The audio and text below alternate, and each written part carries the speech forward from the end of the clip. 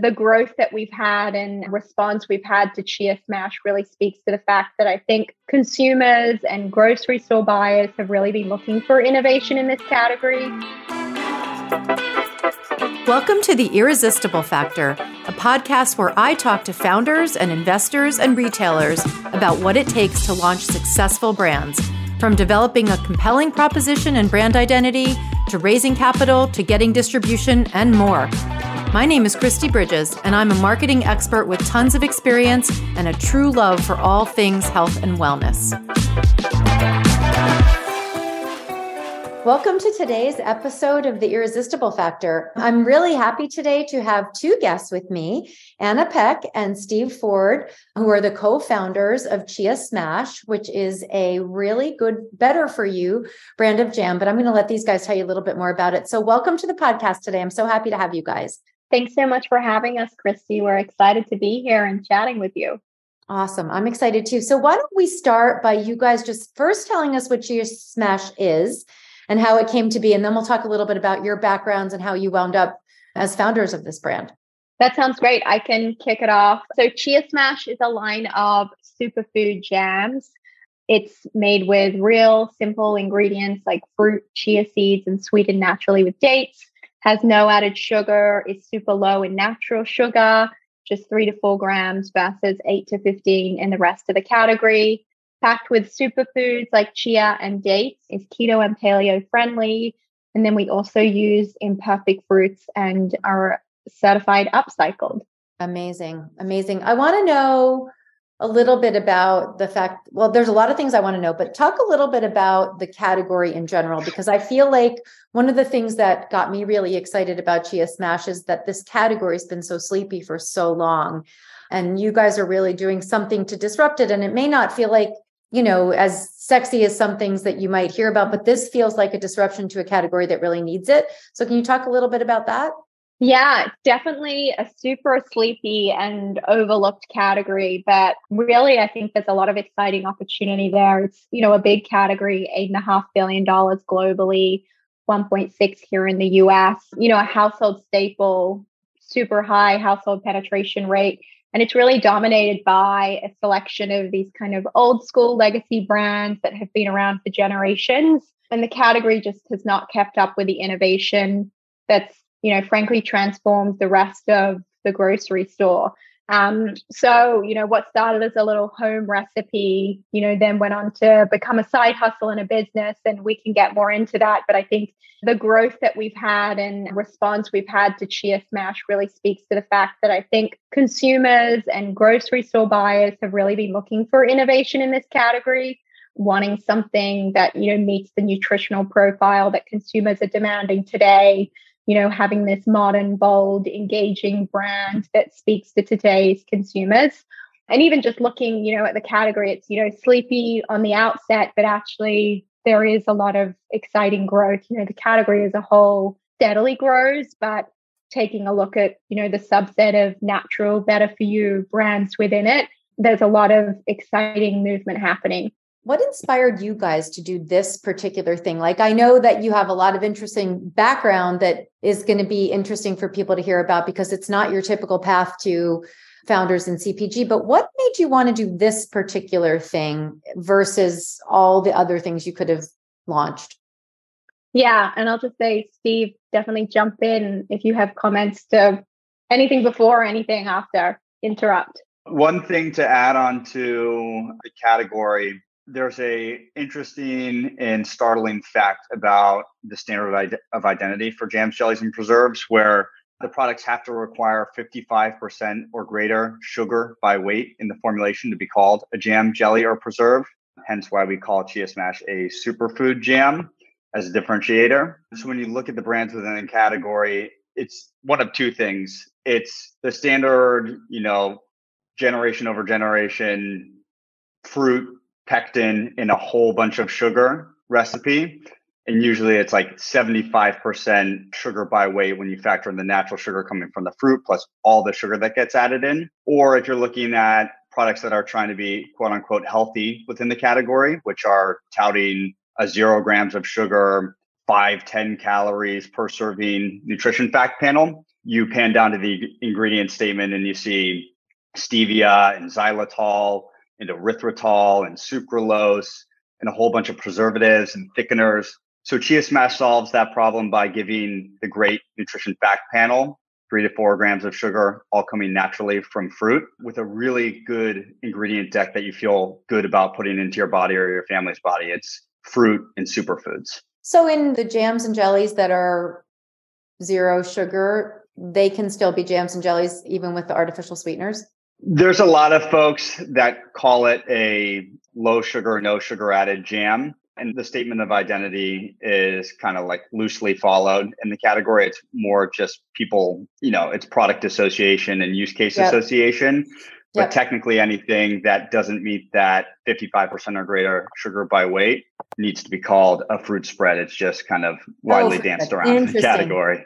Interesting. Okay. So let's go back to the question of what made you guys do this versus all the other things that you could possibly launch? Yeah, well, I'd say it wasn't like a super intentional, like, I want to start or we want to start a business. Like, what can we do? It started more from like a personal place, evolving into a side hustle before it really became the business that it is today. I'm a really healthy eater. I'm originally from Australia, always been very into, healthy eating, ingredients. And after college, I'd had some health issues and really transformed my diet to help kind of work through them, and had started cooking a lot more because of that. And actually this, chia jam recipe was just something I made for myself amongst a variety of other things. I was looking for, a low sugar, simple, natural ingredient option. And I was putting it on my yogurt, my overnight oats. And from there, I just kind of got to thinking, as a consumer of all these really amazing products that have launched over the past few years across many other categories, why hasn't anyone done anything here? At the time, Steve and I were working together. We were already a couple. And, we just started thinking, maybe this could be a product in the marketplace. Why don't we just test it out?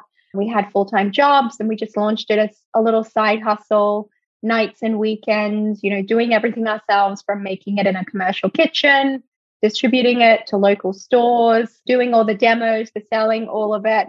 So really it never intended to be what it is today at first. And then over time, as we gained traction, both from consumers and grocery stores, it really evolved into, wow, there is, a market for this, and, we can build something out of this. So it then became, a serious full-time business.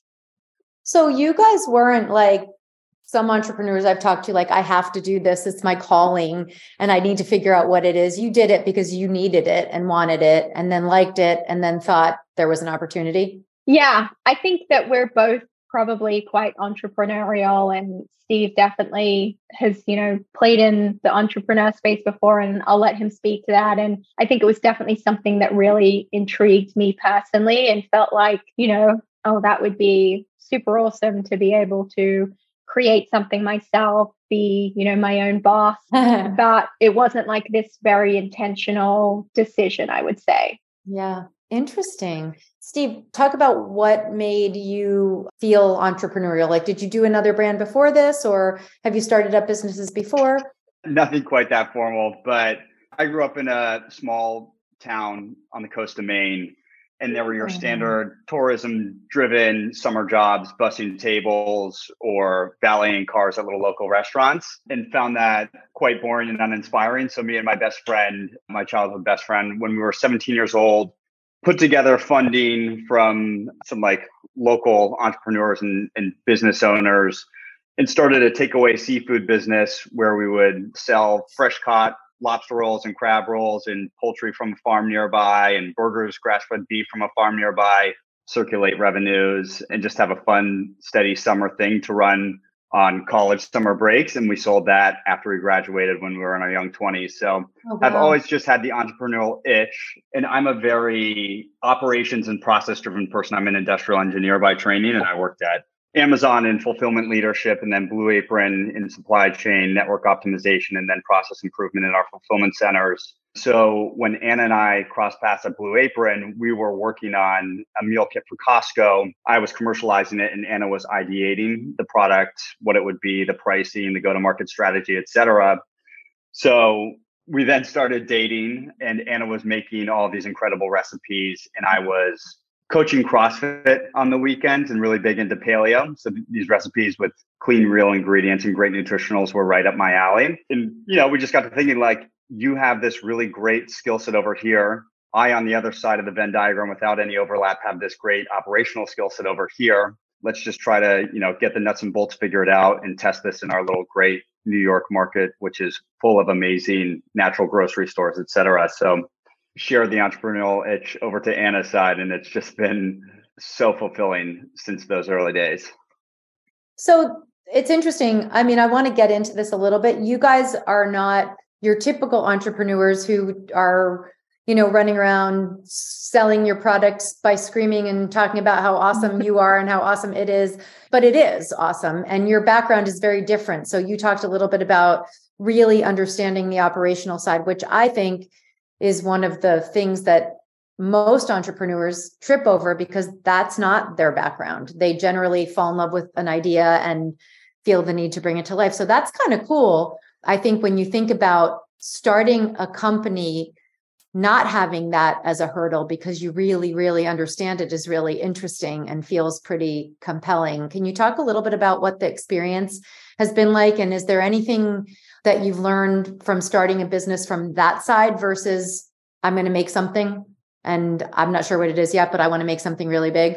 I think from just, the building strong operational fundamentals out of the gates, it's funny. We had all these tools early on that were overly sophisticated for making 24 jars of jam in a 4-hour shift in a commercial kitchen that had a demand plan that had inputs from the little, 5-10 natural grocers that we were selling to around New York City on subway lines that fed into raw materials planning and making sure that our procurement was buttoned up and we had materials on time to produce the quantities necessary, where anyone else would have probably just muscled through that and gone to Restaurant Depot and picked up some berries and said, I'll make this much tonight. And if I'm running out, I'll make some more next weekend. Yes. But having that in our DNA has made the scale up a lot more efficient from a time value standpoint. We've been able to push back a lot of the heavy SG&A buildup with hiring a big team and, bringing in sophisticated ERP, MRP software early on.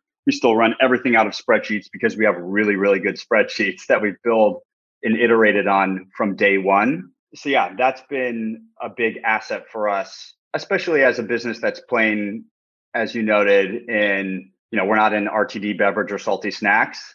So it's not like the obvious choice to go dump venture capital dollars into. So having just really efficient operations and margins, and you can't just, design great margins out of the gates. Some of that just comes with scale on raw material ordering and tolling price breaks, et cetera. But at least we have a really sophisticated and strong understanding of the path to those really strong margins. And we can push off high SG&A costs and overhead costs because we have awesome efficiencies in our day-to-day S&OP process. That's just a team of two, literally. Anna's one half of S&OP and I'm the other half of it, but we can run it in a very robust and scalable way, which has been amazing. I think that's a really important thing to just pause and talk about because that's not typical. Typically, when someone has to scale up, that's when the oh shit moment comes and people are like, oh my God, this isn't going to be profitable for a long, long time. Because we didn't think of it that way at the beginning. And I think it's really cool that you guys have thought that through to whatever degree. I mean, obviously there are things that happen, but to whatever degree that you can, knowing that going in is huge. It feels huge to me. Yeah, it's not like we had that sophisticated foresight from day one. A lot of this was built as we went, but we were just making a strong effort to keep it really buttoned up and have good clarity into cash flow planning, et cetera. But now that we're launching new SKUs and some exciting new innovation, different packaging formats, and just different items that'll use Chia Smash as a hero ingredient and delicious, tasty stuff to come this next year. Now, with those tools and the structure in place, we can build margin accretive products right out of the gates and have an understanding of day one, what it's going to cost us in the COGS and margin structure. And at various points of scale based on points of distribution and doors, what that scales to, and then plan cash flow around that. But the point being, we have a really amazing low cost set of tools that we've developed along the way to get us there. That's amazing. I want to hear more about the product. Talk more about Chia Smash and what actually is in it and what you mean when you say superfoods, and just give us a little bit more of a sense of what it is so that all the listeners really know and can put a visual to it. Yeah, so we describe it as a superfood jam, although as we touched on, it's technically not a jam. And it's made with all these super delicious, good for you ingredients. So you have the fruit or whatever fruit it is, the chia seeds, which help provide like the consistency of the jam. They provide some of that gel texture. They're also super high in omega-3s, protein, and fiber, and considered, a superfood. We sweeten naturally with dates, which are a really great natural sweetener, super high in important antioxidants, vitamins, and minerals. And because they're, technically a fruit, they don't have added sugar. They just add to the natural sugar. And then we use a little bit of lemon juice and some fruit pectin. And, a lot of our consumers eat our products in, the traditional way that you would use a regular jam and jelly, a peanut butter and jelly sandwich for your kid or yourself, or, your jelly toast. But what's really exciting is that because Chia Smash has a very kind of like fruit forward, natural, bright flavor, because we don't have all this kind of sugar and sweetness to mask the fruit. And because it has like a slightly different texture than, a regular jam that you would kind of knife, it really lends itself well to a variety of use cases that take kind of jams and jellies outside of the traditional mold of what you would think they are and how you use them. So a lot of our customers are, putting them on their yogurts or having it on their oatmeal or adding it to their smoothies, baking with it, getting like really creative. And it's, showing up not just at breakfast, but, lunch, dinner, dessert, snacks, people eating it by the spoon. So it's really kind of exciting to see the product like evolve as more consumers find it and they find their own ways of using it. Yeah. That's so cool. I mean, I would have never thought of using, I don't think people use jams and jellies and smoothies, and it's really cool that you could do that with this, because you could imagine the flavor it would add and the little hint of sweetness, but not sweet. When you think about who your ideal target audience is, like who's the biggest opportunity for you guys? Is it families with kids, or is it people who are using things like the things you said later in your list, like smoothies and yogurts and stuff like that? Yeah, so we have kind of like three main sets of customers, and it's kind of interesting. Not everyone is who we initially thought from the onset when we started. A big customer group for us is moms or parents, moms and dads who are feeding Chia Smash to their little kids, making the healthier versions of the peanut butter and jelly sandwiches. And I hear from moms a lot through particularly our social media platforms. And, there's been all these amazing healthy nut butters across every type of nut out there, but they've been kind of waiting for a better for you jelly. There's been a lot of guilt around feeding this super sugar-packed product to their kids. So that's a big customer for us, and they're really loyal, and, they're going through jars quickly. And we actually just brought out a new grape flavor, which really is exciting for that set of customers, with grape being the classic peanut butter and jelly sandwich. Yeah. And then the older generation, kind of like the baby boomers and up, are actually the biggest consumers of the category today. They've been eating jams and jellies for generations. They're putting it on, their toast in the morning. They're very routine driven. They often have like health preference or health issues, a lot of diabetic, pre-diabetic, heart conditions. So they're really needing a product that fits with their dietary needs, and they're very routine driven. They're eating the jelly toast or the Chia Smash on their toast or yogurt every single day. And, our best customers eat a jar on average every 10 days, which is super fast for jam. And then the third group is kind of that group I was talking to before, the younger consumer, the millennials, Gen Zs. And they're the ones who have really dropped off from this category traditionally because it just doesn't meet their health preferences or the way that they're eating. They're not eating, toast and peanut butter jelly sandwiches. They're looking for the low sugar, the simple ingredients, that brand that really kind of speaks to their values. And they're the ones that are getting super creative in, putting it on a delicious looking yogurt bowl or smoothie bowl, or adding it to their overnight oats, or making some really creative baked good using Chia Smash. And that's definitely a harder consumer for us to capture because they're not naturally generally going to, the jam shelf in the grocery store. So there's more work to capture them. But once we do, they're super engaged and get super creative with the product. And, they're sharing it on social media and sharing it with their friends. So that's a customer set that we're super excited about continuing to kind of speak to and get Chia Smash in front of. Interesting. So it's really a wide group, but it sounds like I don't want to say, I do want to say low-hanging fruit. It sounds like it's the older people who are already eating jams, and then the moms with kids who want them to eat that, but don't want them to eat it. Yeah, that's cool. Yeah. And then the other ones I think it's interesting because it feels like there's some educating needed on how else you can use it versus just in a sandwich or a place where there are carbs, where people are so anti-carb to begin with.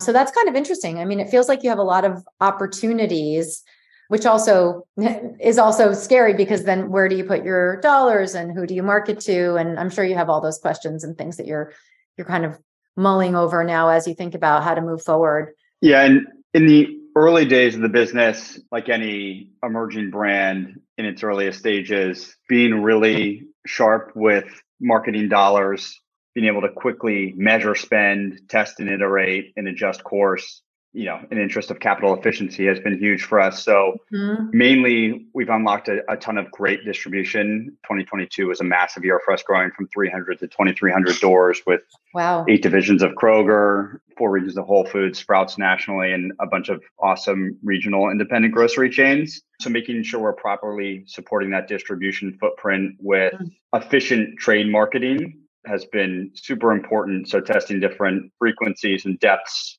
of discounts, EDLP strategies versus high-lows, just your basic fundamentals on shelf to make sure it's working where you have points of distribution.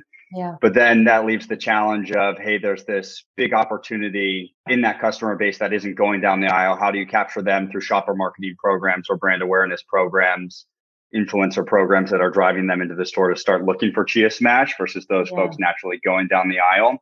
So one exciting thing that we're doing that is friendly on a marketing budget standpoint is we brought out a line of single serve sachet packets of Chia Smash that look just like the Justin's and RX Bar, et cetera, nut butters packets, same form factor. And this is first of its kind in our category.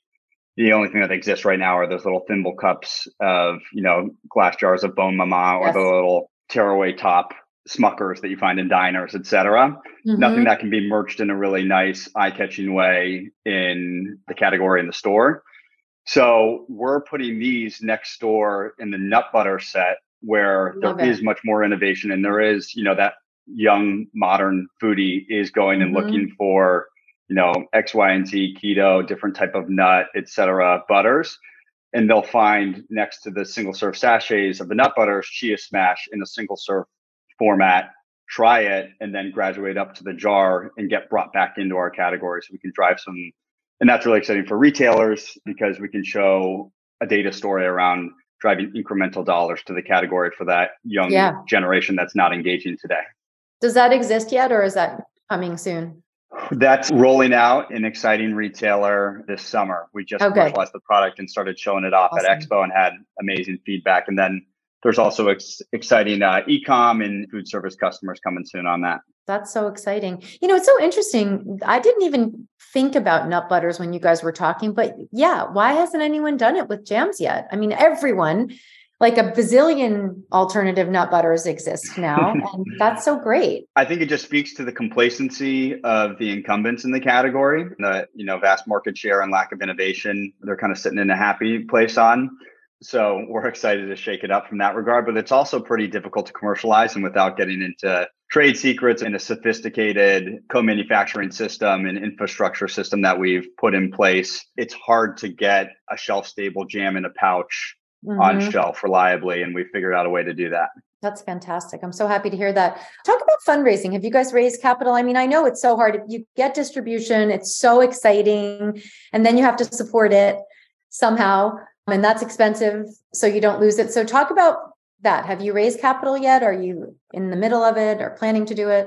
Yeah. So we did a small kind of pre-seed friends and family round at the beginning of 2021. So after we'd had the product in our local market, understood that there was, a place for it, and we felt ready to start kind of scaling the business. We did that small pre-seed, friends and family, a few angels, and then now we're currently raising our seed round. And, as Steve mentioned before, more of a sleepy, overlooked category, not one where, funds or investors are necessarily flocking. But I think that has really allowed us to really find the right investors who have a lot of conviction on this opportunity, really believe in the brand, the category opportunity.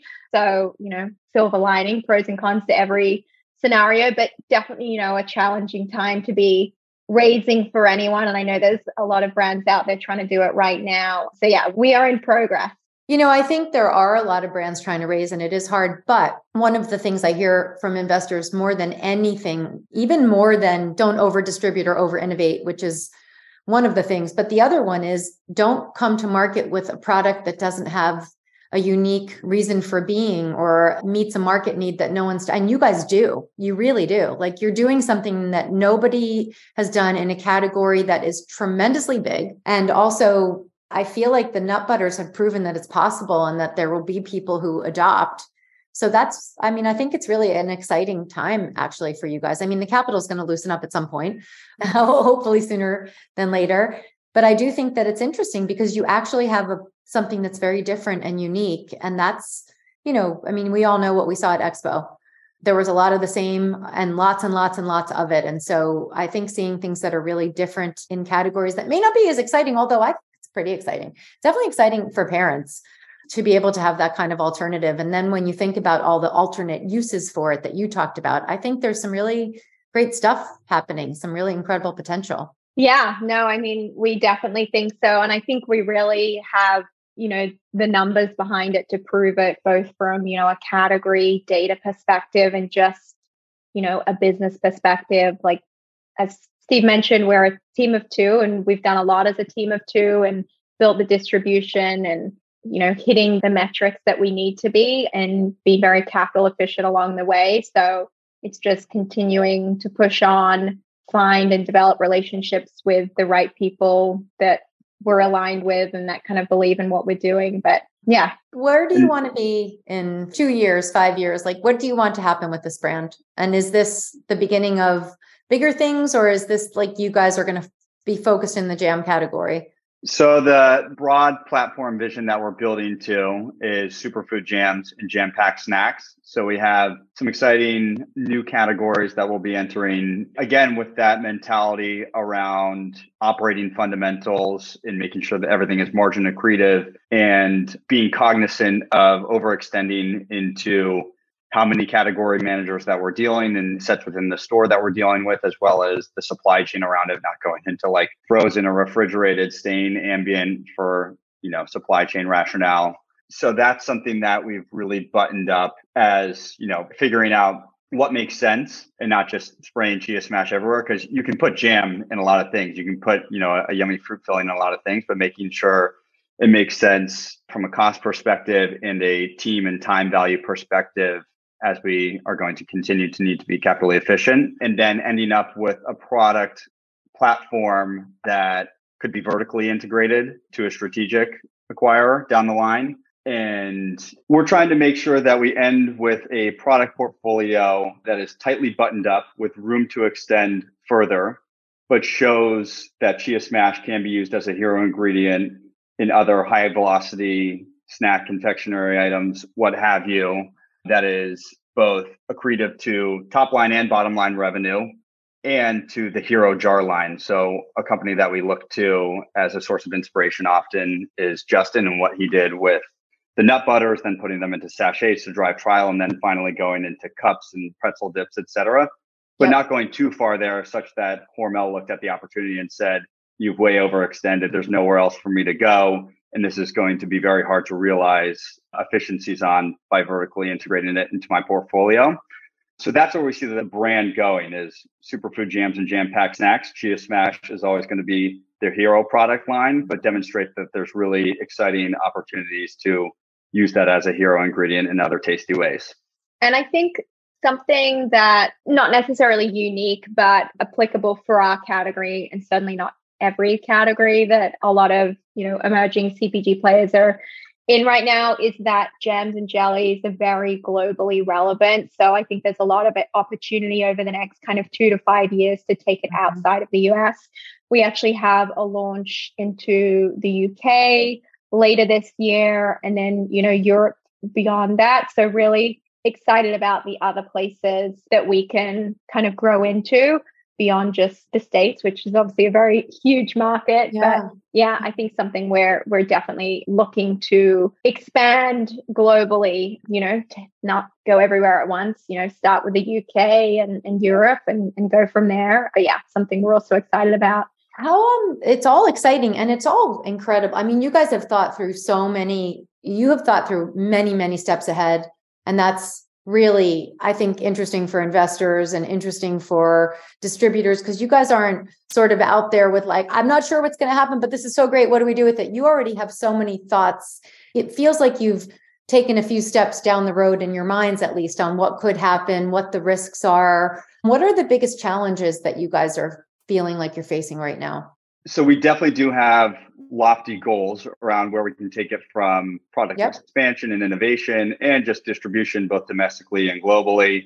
And then also, increasing the use case of products in this category via our unique product experience. And it's a lot to go after. So I think this comes back to having really strong business fundamentals that are efficient to run from a day-to-day order entry to cash process, and stuff that we can outsource or insource with hires at the right point with the right funding and capital behind it. So something that we're just really trying to do is demonstrate where it can go in a very clear way with thoughtful unit economics and the math and forecasting behind that. And that's a strong suit for us. But it's definitely challenging to show it in action and have real market data without overextending from a points of distribution perspective or number of SKUs perspective.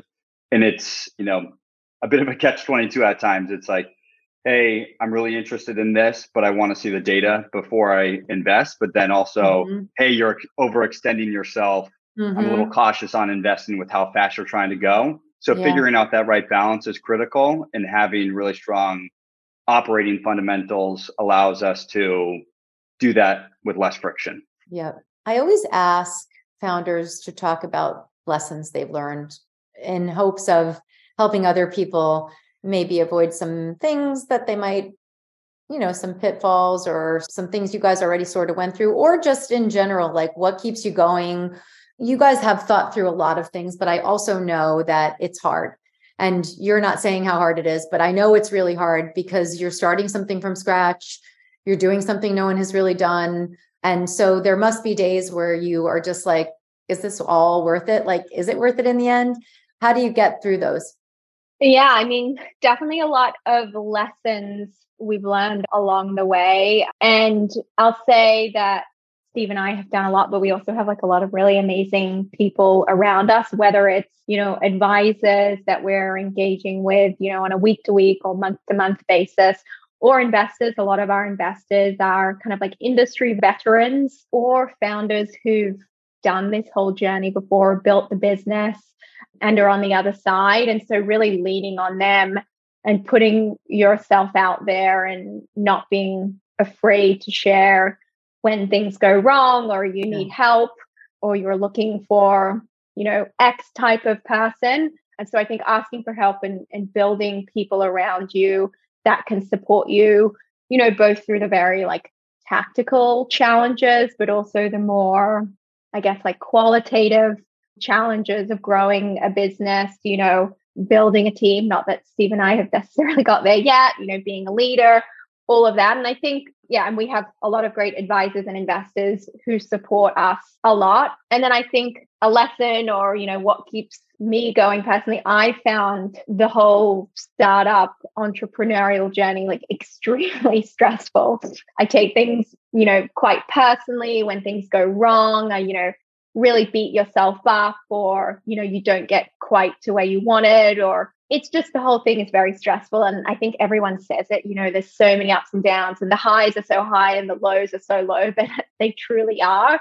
So having a way to manage that, and I think it's different for everyone, maybe it's, getting in a workout every day or closing your laptop at 10 or having a therapy session once a week or whatever it is, or just having a friend that you can vent with, but making sure that you're cognizant of that and managing that, because it's like no other job that I've ever had before. So did you say closing your laptop at 10 as if that was early?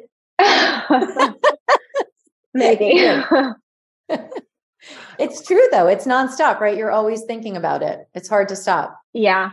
It's relentless. Yep. Coming at it from the ops hat on, I would say word of advice is get as in the weeds as you can early on with your manufacturing, with your fulfillment, your 3PL partners, et cetera. Go to the plants, be at the runs, every single run as often as they'll have you. Build really strong relationships. Yeah. Relationships go a long way in the business. It's easy to point at cost opportunities and efficiencies of order price breaks on raw materials and say, start buying more, like we can open up X margin points if you do this, or, let's decrease our batch size, et cetera. But you might not understand the implications on the plant, how they operate, their physical space, their comfort level in the way they like to run their other customers. So that's something that I try to do a lot. And, if you can start out making the product by hand, you'll learn a lot about it. We then, before we moved to co-packing, went down to Rutgers, which has an amazing food innovation plant. Cornell has one as well. And you can make your product in a commercial setting, build up your batch size from small to medium to large, and understand that really well before you take it into a co-packing setting. We didn't do it as neatly as that. We went from commercial kitchen to co-packer, back to Rutgers to figure it out after we had some nightmarish runs at our first co-packer. That's so interesting. Interesting. Yeah. Yeah. And same with something as simple as 3PL and putting together Amazon orders, putting together D2C orders, putting together wholesale pallet build orders. Go there and see how their operation is set up. Be a partner to them in finding ways to improve the process, but do it without a, demanding and instructing mindset. Ask them why things are being done certain ways. My background is in lean manufacturing, and the big tenet of lean manufacturing is go see and ask why. The concept of you can look at the data and see a problem and think of a solution from a conference room, but you need to go to the place of the operation, go to the floor, sit, stand, and watch, and ask why things are being done a certain way if you think it should be done some other way. Yep. And in your ideas and being a partner and improving those processes will stick a lot better by building those relationships and seeing it in person. That's awesome. No one has mentioned, I know about Cornell's Innovation Center, but I didn't know you could do what you said. And I didn't know about Rutgers. And that's really cool for people to know, because I think people go the route that you just talked about going and don't even know that there's another way to go, or they rent their own commercial kitchen, but I think that what you talked about is interesting because it could save you a lot of headaches, it seems like, and you could learn a lot without, yeah. And it's the right environment for learning because they aren't incentivized to get units out the door because you're paying them on units out the door. You're paying them a fixed rate to use the plant from a purely R&D perspective. And if you have a great run in amazing yields in perfect quality, that's great. But there's no pressure to go 1 unit out the door to 10,000 units out the door on a shift.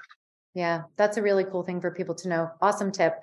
I want to ask you guys one more thing. And I'm going to ask you both the same question. So whoever goes first isn't going to have as much time to think about it. But what's the best part about being a founder and an entrepreneur, and what's the worst? I think for me, the best part, it's really rewarding to see very tangibly the result of the work that you've done. I think depending on where you've worked before, that isn't always the case, especially if it's like a bigger company and you're kind of one small team within it. So really being able to create and then see what you create and see that succeed, or, maybe not succeed and have to pivot, that's really rewarding. And I also really love how like every day is different. I always start my week with a to-do list, but, by the end of the week, maybe I've got like half of that list done, but all these other exciting things have come up and I'm jumping between different things. And that also does create challenges, but I feel like you're guaranteed to never get bored. So I think that's really great. I think on the flip side, though, one of the hardest things is that, especially if you're a super small, lean team like Steve and I, like we're a full-time team of 2. We wear a lot of hats, and there are a lot of shitty jobs that you have to do building a company. And those jobs may not be like the same for everyone. Maybe it's, at first I did all the accounting and I was closing the books every month and doing the very tedious tasks around inventory counts and COGS calculations and all this like really nitty gritty, frankly, what I found to be boring work. But it's like, that's super critical and someone has to do that. Or, reviewing chargeback deductions from our distributors and disputing them. Like that is like painfully boring and frustrating, but like you have to do it because it's either me or it's Steve. So I think, that's one of the downsides. Yeah, I would say the worst part about it is it's really challenging to decouple the downs of the business from you as a person and your contributions and incorrect decisions. But that's just the nature of it. You're not going to make the right decision 100% of the time. So like Anna talked about, being able to have mechanisms to cope with that and let go of it and kind of have a mindset of being present, and dwelling on a failure is not helpful. Just feeling the pain of the failure. It is helpful to reflect on it and retro it and figure out the root cause and the solution to that. But after you have that, there's no need to sit there and let the failure weigh on you. Yeah. So I think that's the worst part of it. The best part of it, I think, is creating like net new solutions to things, creating new systems and not having to follow a playbook. And there's certain things that are like table stakes and you have to do. They're just part of the backbone of a business. But then there's other things that you can do that are unique, proprietary. It's that sense of creation versus just purely execution that is really, really addictive. And then sharing that knowledge with others and seeing it kind of like proliferate into other businesses, seeing other people adopt practices that you have. And, that could be just a little change on the line at a co-pack or a little internal meeting that you set that is like a super effective little Wednesday huddle where we do X, Y, and Z as a team that you share with others. But discovering new tactics and then sharing them and learning those from others and being part of like founder communities like Startup CPG and Naturally and so on and so forth are great for sharing and learning those types of things. That's awesome. You guys are awesome. I love what you're doing. I think it's so exciting. And I have no doubt that you're going to get what you need to scale. I have no doubt. It's awesome. Do you have anything else you want to add before we wrap up? I really appreciate you guys taking so much time for this, but is there anything else you want to add that we didn't talk about? I don't think so. I did want to, I don't know if it like fits anywhere, but we're a full-time team of 2, but we do have like a part-time sales support who is awesome. So I want to like give credit that we do have a lot of awesome partners around us that help Steve and I. We don't do everything ourselves. One other soundbite that I'll add that might fit to the earlier, Chia Smash and why this product came to be and how we kind of stumbled into it. From the earliest days, it was very easy to sell Chia Smash into independent little grocery stores, and the big chains. I think it's easier than it can be in other really hyper-competitive categories where it's hard to differentiate and you have to have a specific, unique ingredient, proprietary adaptogen to stand out in a super crowded space. We have a very straightforward, simple product. It's no sugar added in its real ingredients. It's very widely sought after mainstream attributes. And that's great. And it's really easy to understand for buyers. And we were hearing from the earliest days, like, hey, this is great. This solves a problem for my customers in a really simple, easy to understand way. But as we've grown, being able to tell a data story around that has been really important for us for sell into more sophisticated retail partners or investors, et cetera. And we've been able to gather data around the category performance in a subset of Chia Smash plus 4 other kind of healthy products in the category, and are seeing a CAGR in the healthy set of 14% relative to a healthy category CAGR of 4%. So, something that qualitatively stuck out to us early on of, yes, bring this in, my customers are going to love it, is now starting to shape up in a really nice data story around it. Awesome. So great. Well, thank you guys so much for your time. This is fantastic. Really appreciate it. Thanks so much, Christy. It was great to chat with you. Thanks so much for having us. Yeah, thank you. Thank you for listening to The Irresistible Factor. I'm Christy Bridges, and I can't wait to see you next Wednesday.